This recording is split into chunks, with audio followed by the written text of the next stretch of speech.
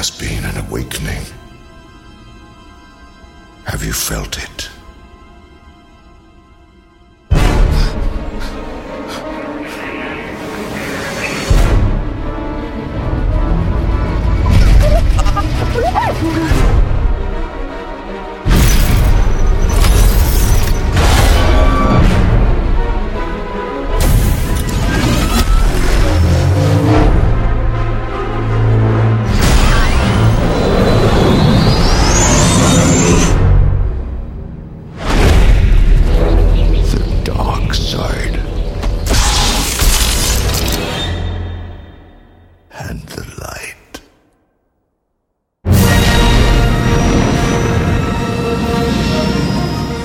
Hello, everyone. This is episode 115 of the MovieByte Podcast.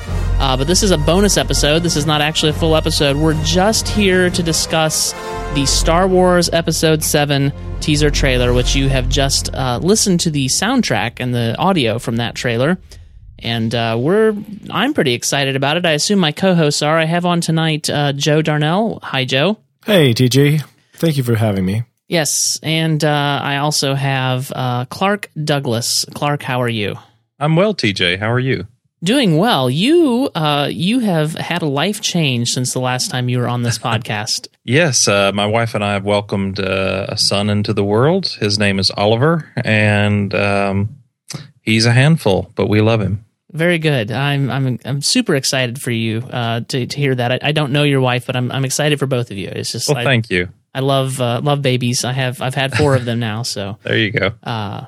So anyway, yeah, let's dive in and talk about this trailer. There was like my podcast feed filled up with bonus episodes from my various podcast sources of the Star Wars Episode 7 teaser trailer. I had already thought of the idea before that happened. I just want to say, but we're like the last ones to actually record. So people like dove right in. They probably had already planned to do it once they heard the trailer was coming out this weekend. So I'm super excited, and I know you guys are too. So let's talk about this trailer. Joe or Clark? Play on words, R2. You said R2. Yeah. Okay, never mind. I didn't do it on purpose. So a couple of things here. First off, we have a voice and we see Tatooine. I was not expecting to hear Khan, and I was not expecting to see Tatooine in this film. What do y'all think of the first impression with the voice?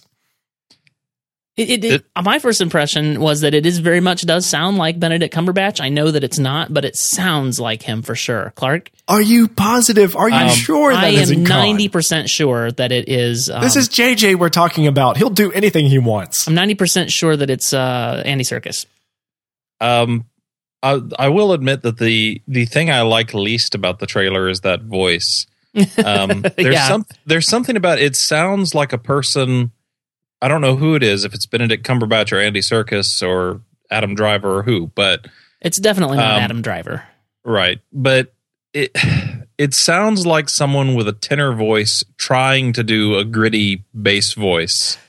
On third or fourth viewing or fifth, I don't remember which now, it really started to sound like they had really added some effects in there to make it sound like Benedict Cumberbatch. Right. Well, it sounds like somebody's dropping their voice as low as they can go and not quite getting as low as they want, and then they're boosting it with a computer a bit. But I don't know. It just sounds like a kid talking into some, voice transforming machine or something. I think we're killing Joe's Christmas here. We're canceling Christmas. No, I think we're definitely hearing Dark Lord Khan here. That's who we hear. You're going to go on record and say it's Benedict Cumberbatch. Yes, sure. Why not? I mean, later in the trailer, you see this Sith Lord, I suppose, wandering through the winter woods. And it's totally the back of Dark Lord Khan. I mean, just look at him. Yeah, he's got the strange weaponry. He's a skinny Sith Lord. He's hooded, just like we saw with Khan. And of course, JJ would deny that Khan was in this movie. And Cumberbatch. You're talking about Cumberbatch. Was in this movie. But you think it's actually Khan, like Khan has gone back in time into the galaxy far, far away. Yes, absolutely. Why not? Peter Serretta and I think I don't remember who the other one was. I don't have the link handy. Might have been Devin Faraci, but certainly Peter Sciretta, I have that one right here in front of me, has said that they're pretty certain that it's Andy Serkis. Wow. And one of them, I saw somewhere on the internet today that they had inside information that it was Andy Serkis. So they take that with a grain of salt, but that's what I heard. So he's a man with 1,000 voices. Yeah, I think Clark, that I'm kind of with you that it didn't really do the trailer justice. There were other things to be excited about with the trailer, and overall, I'm pretty excited about it. I mean, we're getting new Star Wars, guys, but yeah. Well, and I have to say, my overall impression of the trailer was little more than, hey, new Star Wars is coming. Yeah, oh, for sure. I have to admit, because for all of the hype that we've had leading up to this, and for all of the excitement, and for all the pilgrimages people plan to go to various theaters and see it on a big screen this weekend, and all of this stuff, the trailer really doesn't tell us much of anything. But did we expect it to? No, but I mean, I honestly, given all the sort of pomp and circumstance leading up to this, I thought at least an obligatory shot of Luke's face or Han's face or a C-3PO shot or something. Well, that is one of the things that I want to talk about, which is we don't know anybody in this trailer. I mean, we've got Boyega and Ridley, and that's like those are who we see. Oscar Isaac as well. Oscar Isaac, you're right. Oscar Isaac in the not the speeder, but the X-wing, or we think it's an X-wing. We they can be pretty devilish with the cuts and trailers, but it's in the sequence with the X-wings, and we think that that's him inside of an X-wing. If we want to overanalyze that, I suppose we could say that those three are more or less being set up as the new Luke, Leia, and Han of this series. But, possibly, maybe. We'll see. Yeah. So starting at the beginning, did you guys notice anything particularly interesting about this trailer? Like before you even see the first shot, you've got the green, you've got the black, and then you've got the green. The preview is approved for accompany this feature, or whatever. You've got the cut the black, and then you've got what looks like Tatooine. There should normally be. Are you thinking of the missing Lucasfilm logo? Yes, that's it. Like, where's the Lucasfilm logo? Where is it? Well, what's wrong here? For the record, if you go to the end of the teaser and you see where it says December 2015 in very small print down below, it does say, what is that? Lucasfilm 2000? No. Copyright symbol 2014 Lucasfilm Ltd. Period. Yes. But so it's obviously a Lucasfilm production. I mean, Disney owns Lucasfilm, but it's just weird not to see that logo at the top of the trailer. I think that if Disney had put the Lucasfilm logo at the beginning, they would have been tempted to put theirs up there as well. They would feel justified doing so. And I think also for the sake of the fans, that would have ruined it. Maybe so. That would have ruined Maybe it. so. Well, I mean, we already have a Disney princess in this film. On a different level, I think you could argue that this is sort of a cheap shot at George Lucas, that the series is trying to distance itself from him, given the way many fans feel about the prequels. I personally don't dislike them as much as a lot of people seem to. But there's an enormous amount of hatred, especially online, that has built up towards George Lucas over the past few years. Right, and to be fair, I have a lot of hatred for the first one. I don't have as much hatred for the next two as most people do, but I barely like to consider them part of the canon. Yeah. And the first one, I like to pretend doesn't exist.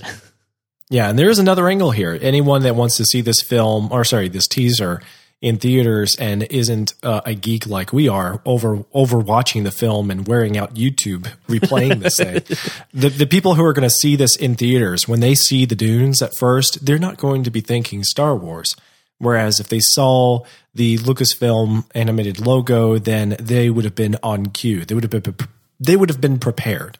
And I think that a lot of the benefit of this teaser is the surprise that we have an unusual, unexpected face who is wearing a stormtrooper's outfit pop up in a familiar location that we didn't identify until after we see that there is a stormtrooper walking along the dunes of Tatooine.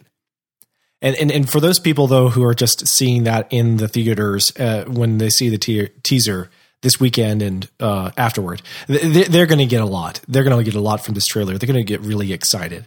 the surprise one moment after the next. Given the amount of activity I've seen online today and the number of people I've seen posting this trailer or talking about this trailer, I would estimate that there are maybe 2 people out there who will be surprised by it in the theater and not know that this trailer is already out. But, well, I would have to agree. But even on YouTube right now, there are only 8.4 million people who have watched this thing, and that at least a third of them have watched it 3 times. So that accounts for almost all the viewings. Yeah. Yeah, so I kind of want to just walk through this and see what we notice and see if we can draw any conclusions. Obviously, Joe, you said that when somebody sees the desert they're not going to immediately think Star Wars. I, of course, did. I knew I was watching a Star Wars trailer, but even the same, I think I would immediately go, oh, that looks a lot like Tatooine. Do you disagree? No, I totally agree. I think for its purposes, visually speaking, you have the dense blue sky that doesn't have any clouds. We're accustomed to that for Tatooine. If anything, it's overblown. There's always overblown sunlight, and then there's just a waft of dunes that are blowing the sand this way and that, so you don't know what to expect. But it's all empty. It's a wide shot. You're not expecting anything to pop up, but if you saw anything, you might expect to see R2-D2 and C-3PO, trailing across the dune from right to left, like you saw in the classic one. And so when I saw this trooper, I very quickly began to imagine perhaps this is sort of an echo and a reversal of the beginning of episode 4, where the C-3PO and R2-D2 are forced to use an escape pod to crash on Tatooine to try and find someone who's going to help them and the rebellion. Perhaps there is some kind of bizarre, ironic twist where a stormtrooper has barely survived a battle, and he pops up from the sand on a strange planet, and he realizes he quickly has to run off to find somebody and give them a special message. That thought had occurred to me that this could be an ironic twist. I hope not. That would be awful. Yeah, I mean, obviously this doesn't have to be Tatooine, but it certainly looks like it. Like if it was going to be another planet, it would be another planet, and it looks like Tatooine, so it probably is. That's kind of what I'm thinking here. Clark, do you want to weigh in? I do have a problem. Real quick, I want to review this trailer. Can we just get the star rating out of the way? Like a star rating for the trailer? Yes, please. I just want to say I'm giving this 4.5 stars out of 5 because it was definitely not a bad trailer, and it took me by surprise. I wanted a different trailer altogether, but I haven't been disappointed. I just didn't expect to get what we got. Yeah, as far as trailers go, there's a couple of concerns that I have, but overall, I'd give it a 4 out of 5 if I was going to rate it that way. That's a weird thing to do, but that's what I'd have to go with. Well, I mean, considering the number of fans who are watching this thing over and over again, I don't think it's just because they're disappointed or because they're trying to find a new clue. I think a lot of us, admittedly, are actually enjoying this trailer. Oh, for sure. That's because it's a rather well-cut trailer, and it introduces new things and also brings back a lot of nostalgia. I mean, just purely on doing what it's supposed to do as a trailer, like 5.5 out of 5. Well, if I can rain on the parade just a little bit, setting aside the sort of nostalgia and built-in affection for Star Wars that I have, I'd go 3 out of 5 for the trailer. Because again, for me, it really doesn't do a whole lot more other than telling me that new Star Wars is coming, but it doesn't establish any kind of intriguing story. It doesn't really show me anything that gives me any more faith in J.J. Abrams than I had when he was first announced. I mean, to be fair, I did not expect a teaser to do anything other than that, which is why I would say this trailer did exactly what it was supposed to do, which is hype and excitement, and nothing else. That's all this trailer's for. On its own terms, as a trailer, though, I don't think it's particularly memorable, honestly. I think you have to have that sort of connection to Star Wars to really get much out of the trailer. I think somebody who knows nothing about Star Wars, who goes into the theater, and again, maybe 3 people. Let's just be honest, it's like 2 people. Right. But somebody who doesn't know anything about Star Wars, isn't familiar with the franchise, sees this trailer, I don't think they have any reason to get incredibly excited. They would probably just say to themselves, well, there's a sci-fi movie. It looks expensive, I guess. And well, I have to tell you, I have a pretty nice set of speakers and a good monitor on which I watch this, and then I later watched it on my television too as well. But I got chills when the Millennium Falcon flew across the screen, and again, that's me being a Star Wars fan. But I may be slightly overstating my case, but it was awesome. So, and maybe the reason that the trailer didn't land as hard for me is that when I saw the Millennium Falcon, my first sort of gut instinct reaction was, "Oh, that looks awfully CG-ish this time around." Yeah, well, I want to get to that. Did you want to indulge Joe on his star rating?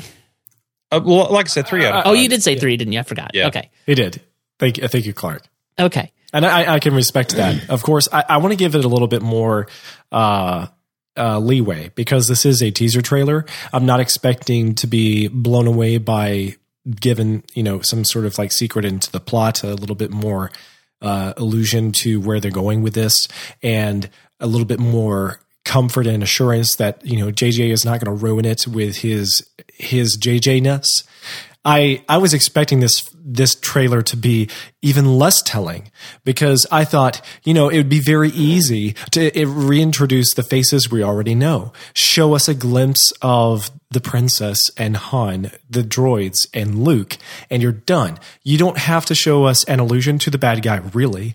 If you wanted to, you could leave him out. I think that they could have just not shown us any new faces, and then we would not have been the wiser. They've already given us some ideas that they're going to definitely be nostalgic. We're going to see the old Star Wars married to the new. We should not expect this to be your daddy's Star Wars. This is daddy's son's Star Wars. So I don't know. I don't expect assurances, but I definitely did not expect allusions to the bigger scheme of things.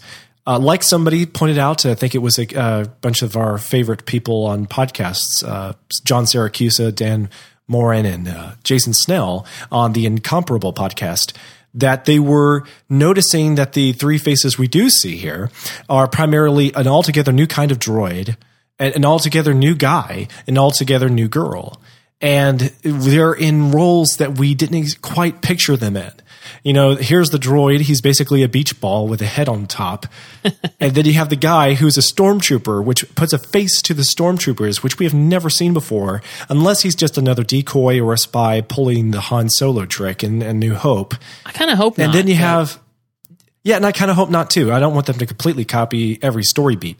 And then there is the girl who looks like she belongs on a speeder on Endor, and she could be Princess Leia's younger sister. I'm not exactly sure, but we certainly didn't expect so much of Tatooine.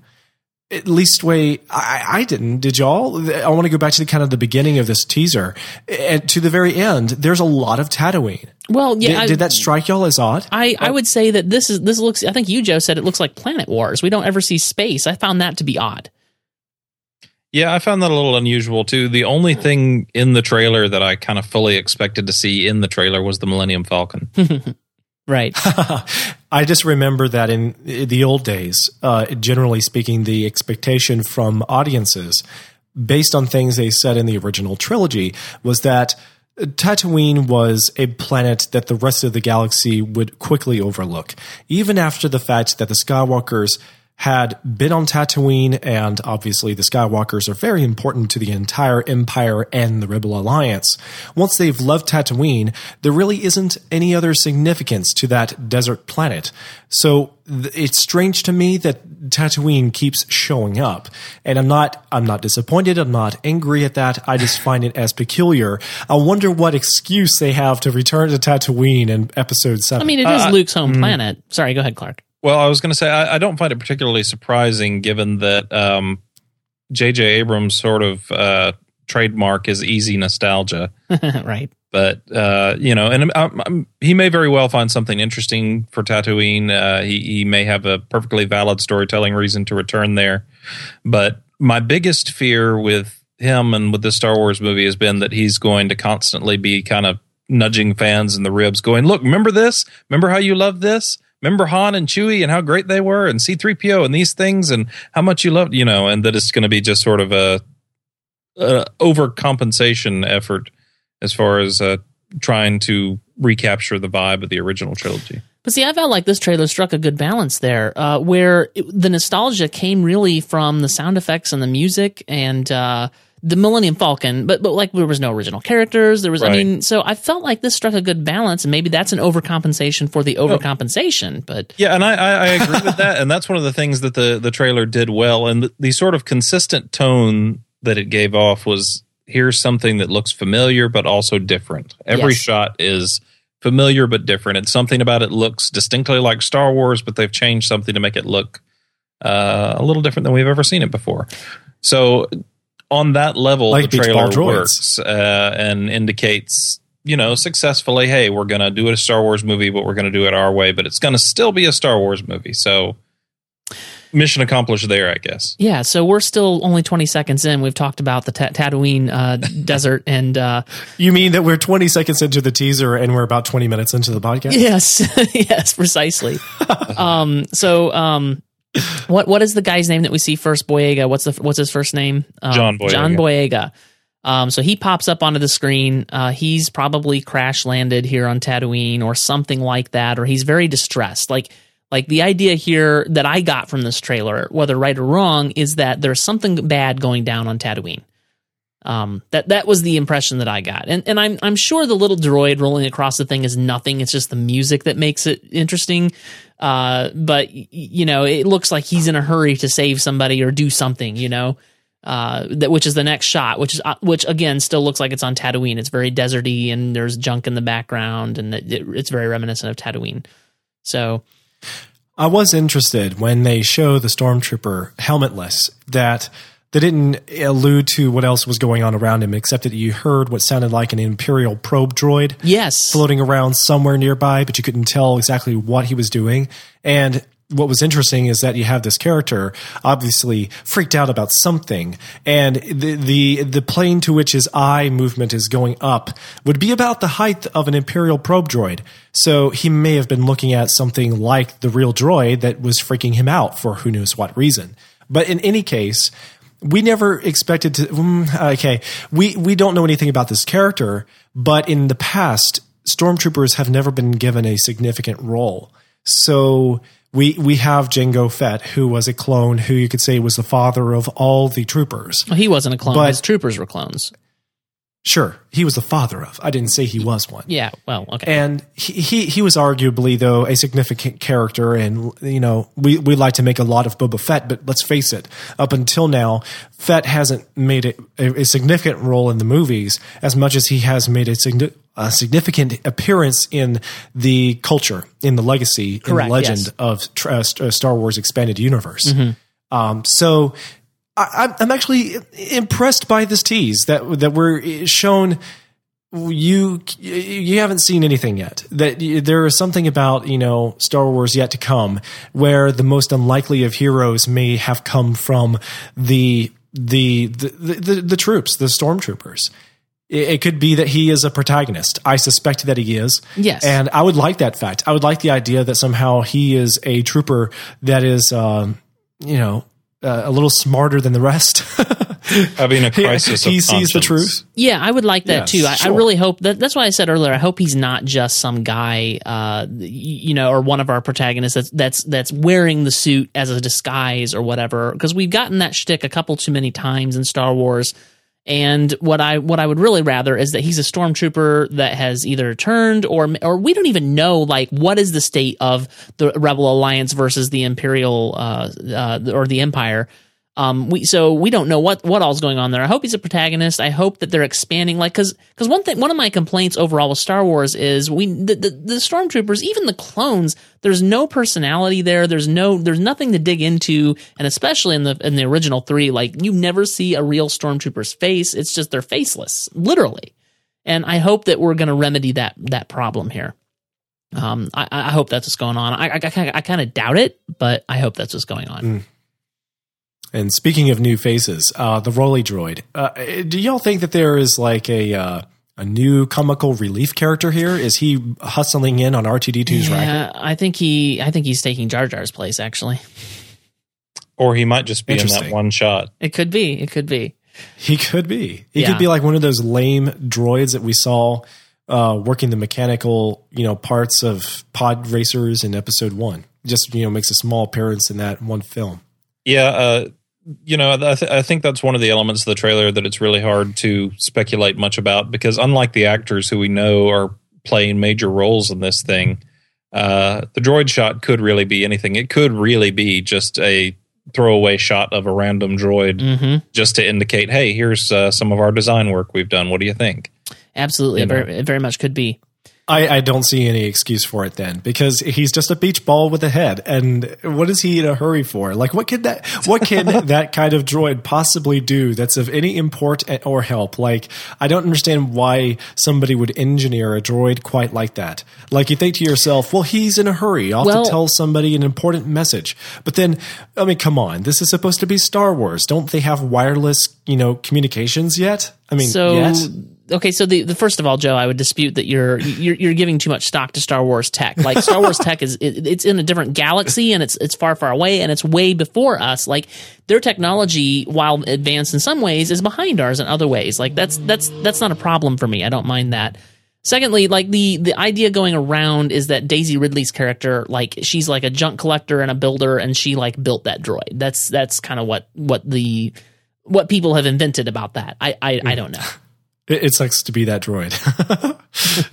You just don't have a purpose in life. All right, we need to keep moving on. I want to talk about the Stormtroopers, which we get a flash of with their helmets on. We get them. Oh, you mean the Rebels? You said Stormtroopers. No, I said Stormtroopers. What are you talking about? I'm talking about with the very next thing after the droid. Sorry. I thought you were moving on to the X-Wing fighters. No, not yet. I do want to talk about these Stormtroopers just for a minute. I mean, because it's geeky, and so we had to talk about it. They're like, there's a smidge of the clone trooper look to them. Like, they're not. I don't know if you guys saw my article on this. I did a comparison of the original Stormtrooper outfit, the clone troopers outfit, and then the new trooper helmet. Obviously, is what we're getting a look at here. I mean, they're definitely like sleeker and different. This may be too geeky for you guys.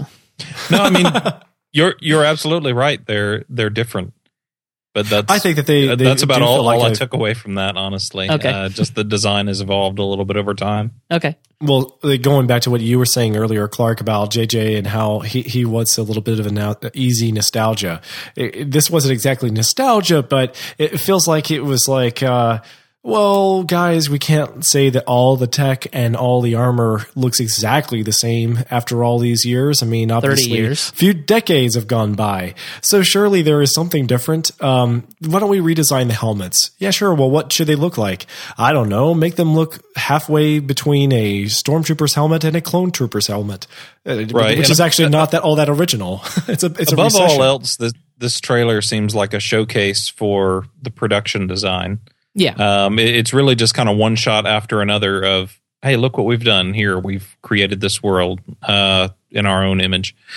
And that's, to me, all there seems to be on the surface, to the droid shot, to the lightsaber shot, to the Stormtrooper shot.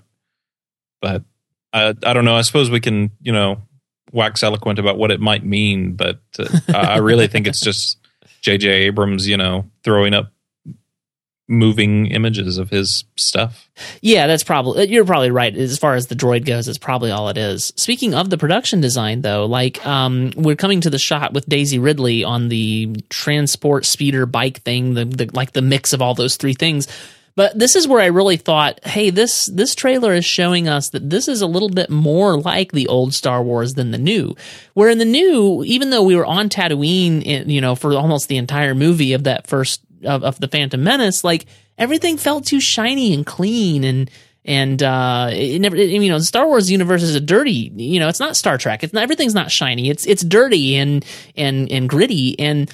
So we get to the shot of Daisy Ridley, and like it's not shiny. It's rough and scuffed up and dirty, and I really like that. That's kind of what this trailer is showing us. I hope they can hold that throughout the film, and we can address your concerns when we get to it, Clark, of the CGI-ness of the ship. Mm-hmm. But I feel like at least here with Daisy Ridley's shot and a couple of the other shots, this film is showing us we're going to try to return the universe to what it originated as. I don't know. Did you guys get that sense? I would kind of loosely agree. I don't think we have seen enough to really tell. The grunge, the dirt will show up in other scenes. If you go back to the stormtroopers standing in the hangar of the flying vehicle, they all looked pretty spiffy there, kind of set like. But the stormtroopers have always looked very clean. That's a different issue. I mean, because they've always looked like, super. Anything to do with the Empire has always been cleaner. True that. Yes. Yeah. I don't know. That's not actually a huge concern for me. The main thing is not so much the thrust of how clean or dirty everything is, whether it's worn or unworn.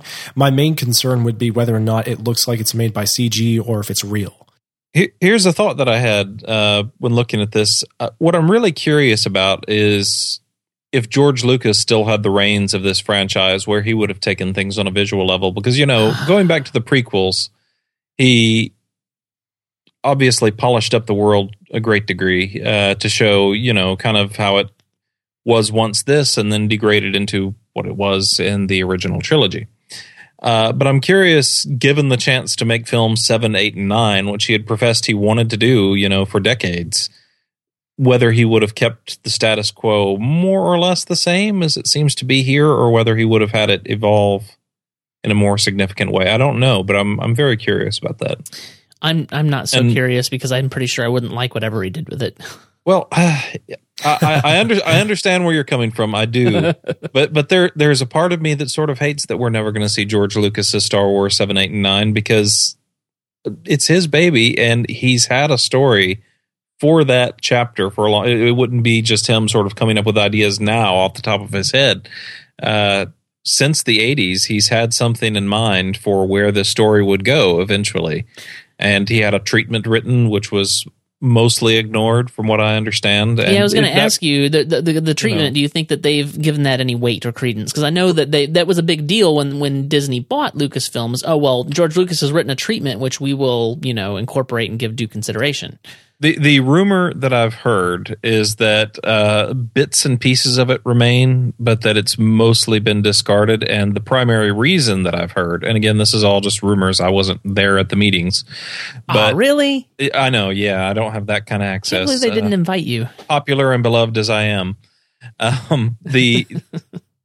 The reason that I've heard repeatedly from a number of different sources is that George Lucas's treatment focused more on new characters, and the Abrams team wanted more of an emphasis on the original characters that we knew and loved, Han and Luke and Leia.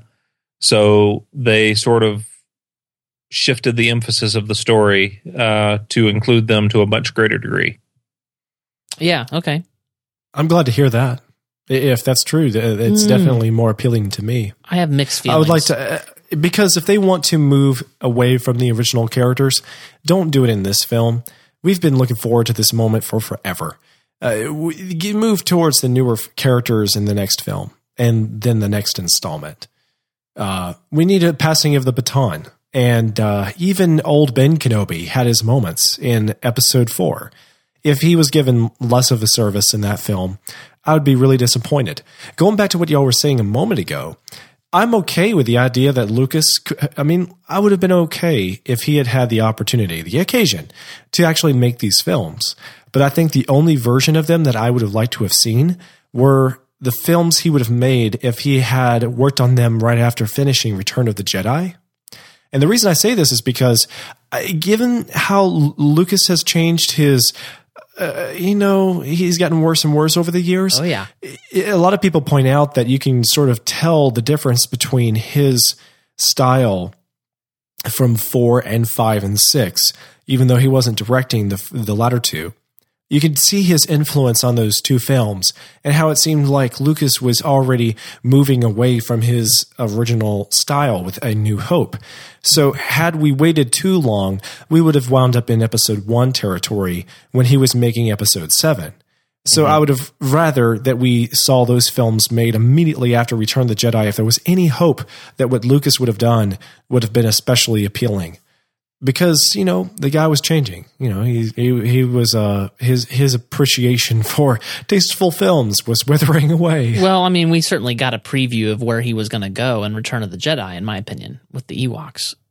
to me, the ideal scenario would be Lucas retaining a bit of creative control on the story side of things, but letting somebody else take the reins and really take the reins in the director's chair. Like Irvin Kershner.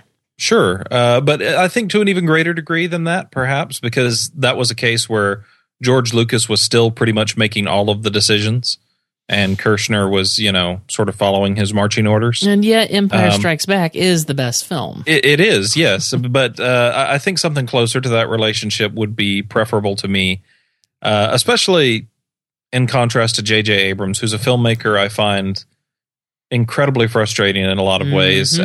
He's very talented, but honestly, George Lucas has directed a couple of movies at least that I find better than anything Abrams has made. Yeah. Wow. Yeah. Well, yeah, I don't know how. I don't want to go there right now. I do just want to point out that it looks like Daisy Ridley possibly has a lightsaber. I'm not as convinced as some people are on the internet, but there's been a lot of people pointing out that little rod in her vehicle, like in front of her when they're kind of zooming into her. Looks a lot like a lightsaber. Yeah, you're right. You're talking about the girl on the hover vehicle. Yeah. Yeah, I don't know if this makes her, or maybe we think she's a Jedi or a Jedi in training. I'm not sure. I just think that that's a slip up. I think that the design department had a component that happened to look a lot like a lightsaber, and they attached it to the vehicle. Maybe it looks like it's too much of a fixture of the vehicle. Now, you are talking about the new girl, though. Let's talk about the new girl. Let's talk about her. Oh, okay. So first of all, there's this new character. Obviously, she's going to play a significant role. She seems nice like Natalie Portman was nice. Hard to tell from the short glimpse you get of her, though. I mean, I'm admitting I'm extrapolating a lot here, but I think that this is what the fans want to hear. Well, I was just going to say, not as much as some people. I saw somebody on Twitter today posted a still photo of her and said, "I think I'm already in love." Oh, goodness. And I'm like, based on 2 whole seconds. Yes, she reminded me of Princess Leia, but at the same time, there is a quality to her, to be honest. Like, I kept on like scrubbing back and forth throughout the trailer and thinking about these things too long this afternoon, and I thought, what else about her is striking me? She reminds me of the stock of the actors that they hire for Disney television shows. She looks like she's right out of a princess film. She looks like she's from that, wearing a different costume. Not there. I'm not going to say that she's going to have, Jiminy Cricket in her pocket, but I'm saying that she just struck me as a little bit too modern and not of the Star Wars world that I wanted. She's great, but who knows? I thought she fit pretty well. She reminded me, even though she didn't speak, just her actions and stuff reminded me more of Natalie Portman than of Leia. But yes, but see, that's my point. Is if there could be 2 camps that you fall into, like Team Edward versus Team what was his name? Gosh, Joe. Yes, I would fall into Team Leia.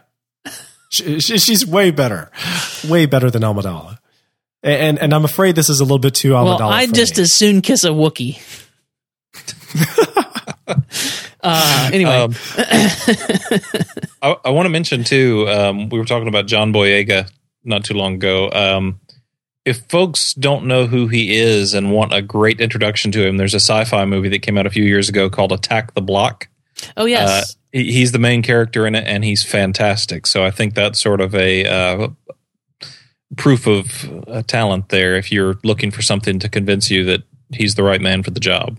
I'm putting a link to the IMDb profile of Attack the Block in the show notes right now. All right, so we don't really know a lot about her character. Some people think that's a lightsaber, some don't. Joe doesn't. I mean, it could be. It doesn't look like a fixture of the vehicle to me. It looks like whatever that big long rod is hanging on the vehicle, and maybe the saber is attached to the end. But I'm not necessarily thinking it's a lightsaber. So let's talk about the X-Wings. This is where I really started feeling some nostalgia, and admittedly, this is not, I don't think, as infused because of J.J. Abrams as much as it is, holy cow, I heard the X-Wing sound. We haven't heard that exact sound since, the Return of the Jedi. And so that they're speeding across the water there. I don't know. I thought it was an effective bit of nostalgia. Clark, you've been a little down on that. You may have a different opinion, but I really felt like, wow, this is Star Wars. So. That's my favorite bit in the trailer, honestly. The X-wings. Yeah, I agree. It's cool. Yep, I'm very much into that. Joe, do you want to say anything about that? We do need to pick up the pace here. We said we weren't going to spend more than 45 minutes, and I think we're there. So yeah, I think that it was very refreshing that to establish the Rebel Alliance is still an ongoing force in the galaxy as well as the Empire. Yeah, and they really gave us like a double dose of that. There's the Rebel Alliance logo is on the helmet, down on the vest, and like I don't remember seeing the Alliance logo that much in the original trilogy, and here it's just pasted everywhere here on these guys' uniforms. Yeah, and I think that if they hadn't done that, then it would have been easy to identify stormtroopers. Yes. Okay, so there is an empire. What about the protagonists? Who are they? How are they represented? And admittedly, we are talking about the few who need to be told what is going on and what to expect, but the few are in the millions when it comes to the audience for Star Wars. And so what I'm saying here is that I don't think everybody would have appreciated this trailer as much if they didn't have a way to quickly identify, yes, here we have some version of protagonists you can expect. The familiar Rebel Alliance symbol would do that for a lot of people that would have otherwise thought, well, where are the good guys in this trailer? But do you honestly think that people that are not geeky like us would even know that that's the Rebel Alliance symbol? I think so. I think so because people who used to be geeks are no longer geeks, but they used to be once. And one of the things they were geeky about was Star Wars. Okay. I don't know. I think they'd recognize TIE fighters, but I don't know that I'd go much further than that. Yeah. But it's worth mentioning here, this is also the section where Oscar Isaac pops up, one of the only other actor that we get a glimpse of here in this trailer. Yes. And to go back to Joe's analogy, I can only assume that he'll be the Jacob to John Boyega's Edward or something. Sure. This podcast has devolved into a state of being that I did not expect. Who knows what he's doing, but the guy's a talented actor for sure. Yeah. I mean, he's flying an X-wing, so that means he's certainly a protagonist as far as I'm concerned, and I'm going to believe that he is until proven otherwise. Mm-hmm. Yeah, I'll try to save this. I'll just say that he definitely sold the part of an X-wing fighter pilot to me. If anything, it was underplayed like the other X-wing fighter pilots. Mm-hmm. I remember them at times being rather drab people who just seemed kind of bored with the moment. Like, oh yeah, I fly an X-wing fighter pilot, plane. So what? This is just what I do for a living. Ho hum, whatever. It seemed like Luke Skywalker was the only one that was ever especially enthusiastic about piloting one of those vehicles. I kind of hope he's Wedge's kid. I thought he looked a little like Wedge. The way that was my thought too. When I first saw him, I was like, "Is that Wedge?" And then I was like, "No." Wedge I had to watch it a second time before I realized that it was. What did you say his name was? Oscar Isaac. Oscar Isaac, yes. And I looked him up, and I just can't keep these names in my head here. All right, so moving on to the next scene. So this was my favorite scene. Clark, it was your favorite scene. Joe, did you like it? Was it your favorite scene? Oh, I was definitely impressed. My favorite moment was not in this teaser. Okay. If that makes sense. No, because when we see the allusion to the Sith Lord, it made me think an awful lot of, let's say, So you're messing up what I was trying to drive at. Yeah, I'm going to break from it. So it was me and Clark's favorite scene on the back of, or right, and then coupled with the next scene, which is the worst in the trailer as far as I'm concerned. And that would be the Sith Lord thing. It sounds like you liked this scene, Joe. No, that's what I'm saying. I did not like him at all. It didn't work for me. It doesn't feel like we're in the Star Wars universe. The lightsaber is wrong. Unless they're trying to say, well, this is not a lightsaber, but I feel like it's like, well, here's the new lightsaber look. And I mean, taking aside the fact that it has these stupid things on the end of the hilt, the blades, like the guard or whatever that you could completely cut your own hand off with. The design of it is not a lightsaber. It's like this electricity static crackling thing that's like shimmering, and it's stupid. Like nothing about this scene works or feels right to me. Am I being obtuse, or what do you guys think? I think it works in light of like episode 1. It's definitely better than seeing Darth Maul walking around a balcony on Coruscant, which actually have showed up in one of the teaser trailers or trailers for that film, as I recall, when he was saying something like, "At last, we'll have our revenge against the Jedi." Clearly, this Sith is probably the guy who's narrating the teaser. Go ahead, Clark. I was going to say, you mentioned Darth Maul, and of course, there are memories of him here because we were introduced to his swanky new lightsaber in the trailer for The Phantom Menace. And that one, though it looked vastly different from any lightsaber we'd seen before, had a very practical design for somebody who knew how to use it. Yeah, absolutely. This one, while it looks cool from a design standpoint, it looks like a medieval sword as a lightsaber, which, you know, on a certain level is kind of awesome. Doesn't seem practical at all. No. I don't know how you would use that to your advantage. Nope, not at all. But, you know, I don't know. Maybe it's an impetuous young Sith who hasn't learned much yet and is just trying to make himself look cool. Well, among the uber nerds, the prevailing theory that I read is that this is he made his own lightsaber. He's not very experienced because, you know, the idea is that these people make their own lightsabers or whatever, and that's why it looks different and feels different and is designed stupidly. Again, it's not just the lightsaber in the scene that doesn't work. Like, it's just like this whole scene feels weird to me, but I don't know. Like, why is he even drawing his lightsaber? I don't know. We'll see. I have to say, the text of the narration felt awfully generic to me, too. Yep. All right, moving on to my second favorite part, and yet in a way, my most worrying part of this trailer. And that is the shot or the continuous flying shot of the Millennium Falcon, which is also not in space, as we've mentioned. And in the way that it's my favorite is that it's the Millennium Falcon, and there's really geeky detail here to notice too. I didn't actually pick up on the fact that it looked CGI. I thought it looked amazingly real. And Clark, you seem to think that it looks more like CGI. Now, where I would pick up the CGI is the silly, you know, trail that it's leaving in the atmosphere. But the geeky detail that I noticed, and then others noticed it as well, I was like, yes, confirmed. You know, the Millennium Falcon is always over on the left side, had that satellite dish. Well, you may remember it got broken off when it was flying out of the Death Star, when Lando was flying it out of the Death Star, and that thing got broken off. Well, this is not the same satellite dish. It's like square and rectangular and different looking. So they've obviously replaced it. I thought that was pretty nerdy detail to remember to do with the Millennium Falcon design. Yeah. Here and I thought I was the only one who noticed that. I was so proud of myself. So where I'm worried, guys, is that this feels exactly like the scene in Star Trek Into Darkness that I hate so much, which is them flying around on the Klingon planet in that Millennium Falcon looking ship, that round ship, and the camera's panning and zooming and twirling and swishing and wishing, and it feels nothing like a Star Wars flight scene. Nothing. And it's making me seasick even just here scrolling through it in QuickTime as I'm recording this podcast. So I loved seeing the Falcon, and I hate what they're doing to it. Am I alone in this? Clark, I feel like you might back me up here.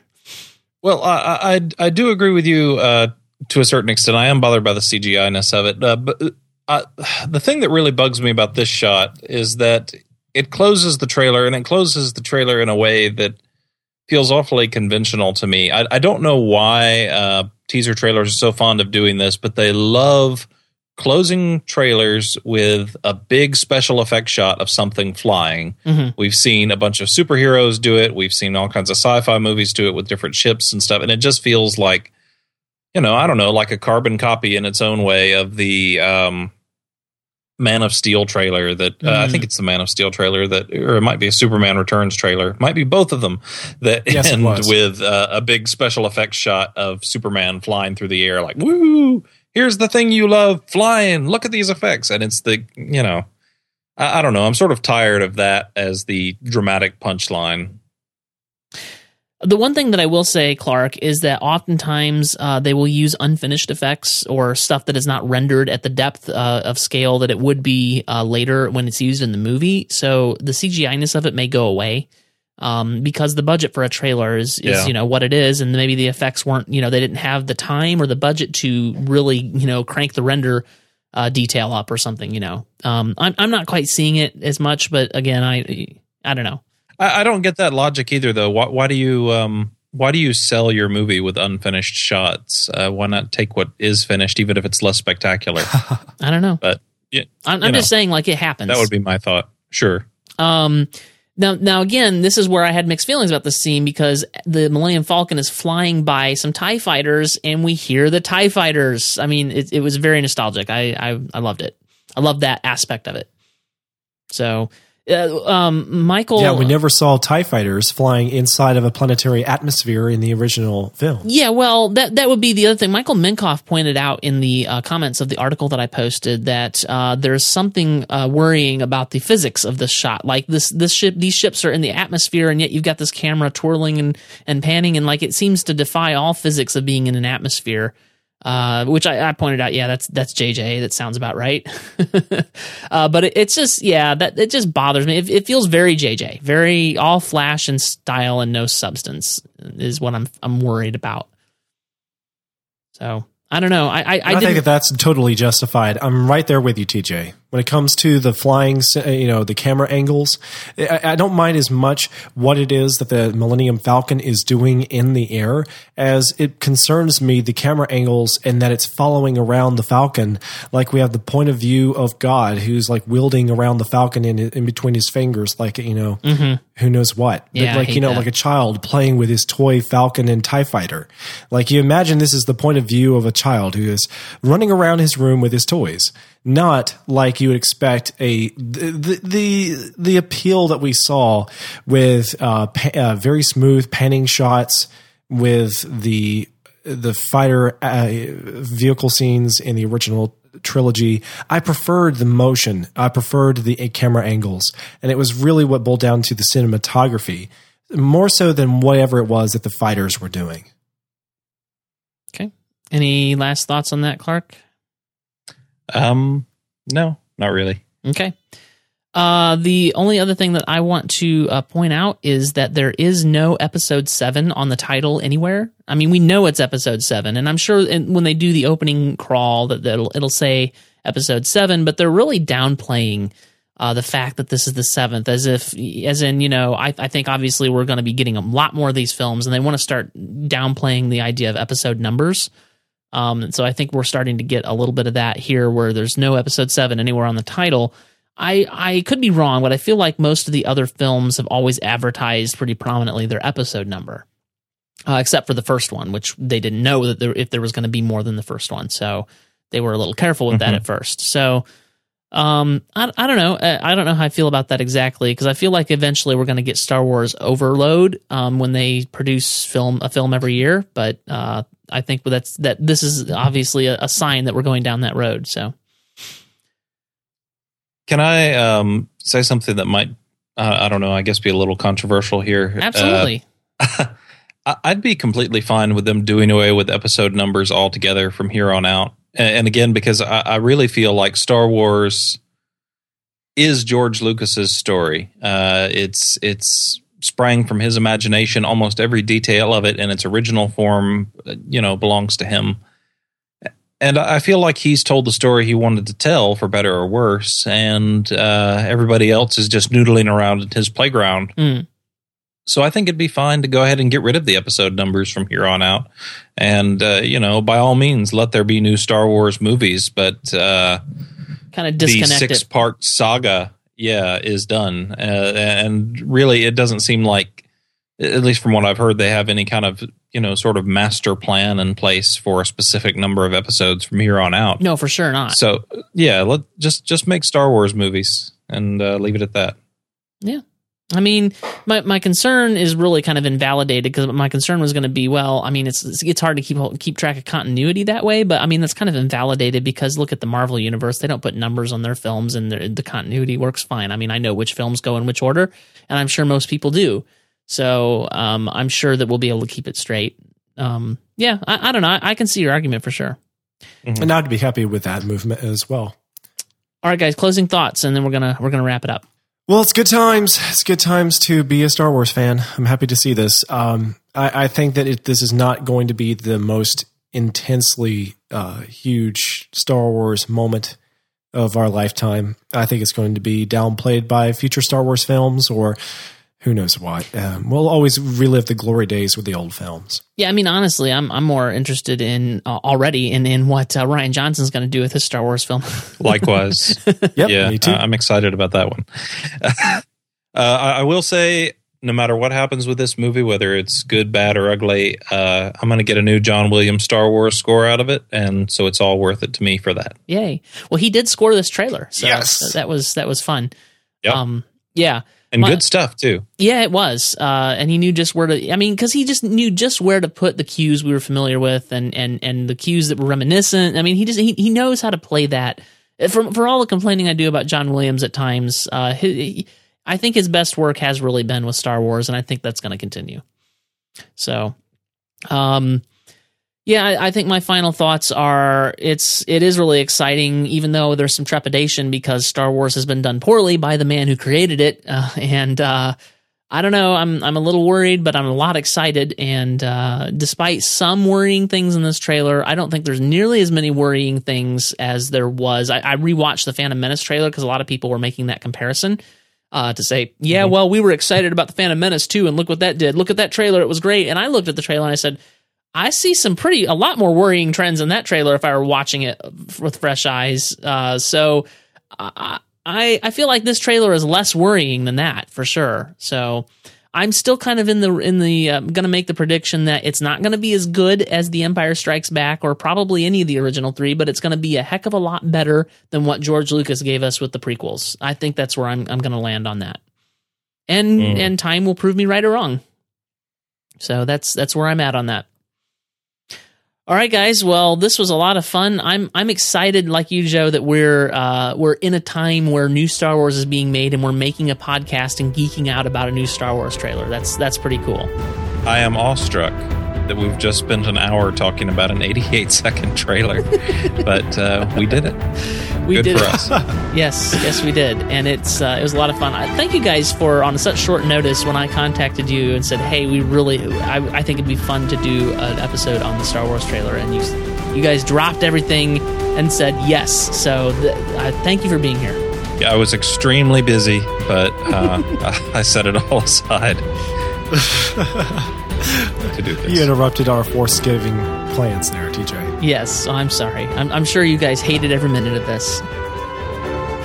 All right, thanks, guys. Joe, that thank was you. fun. Thank you for inviting me. All right, and Joe, you and I will be back next week on our regular schedule to talk about The Imitation Game.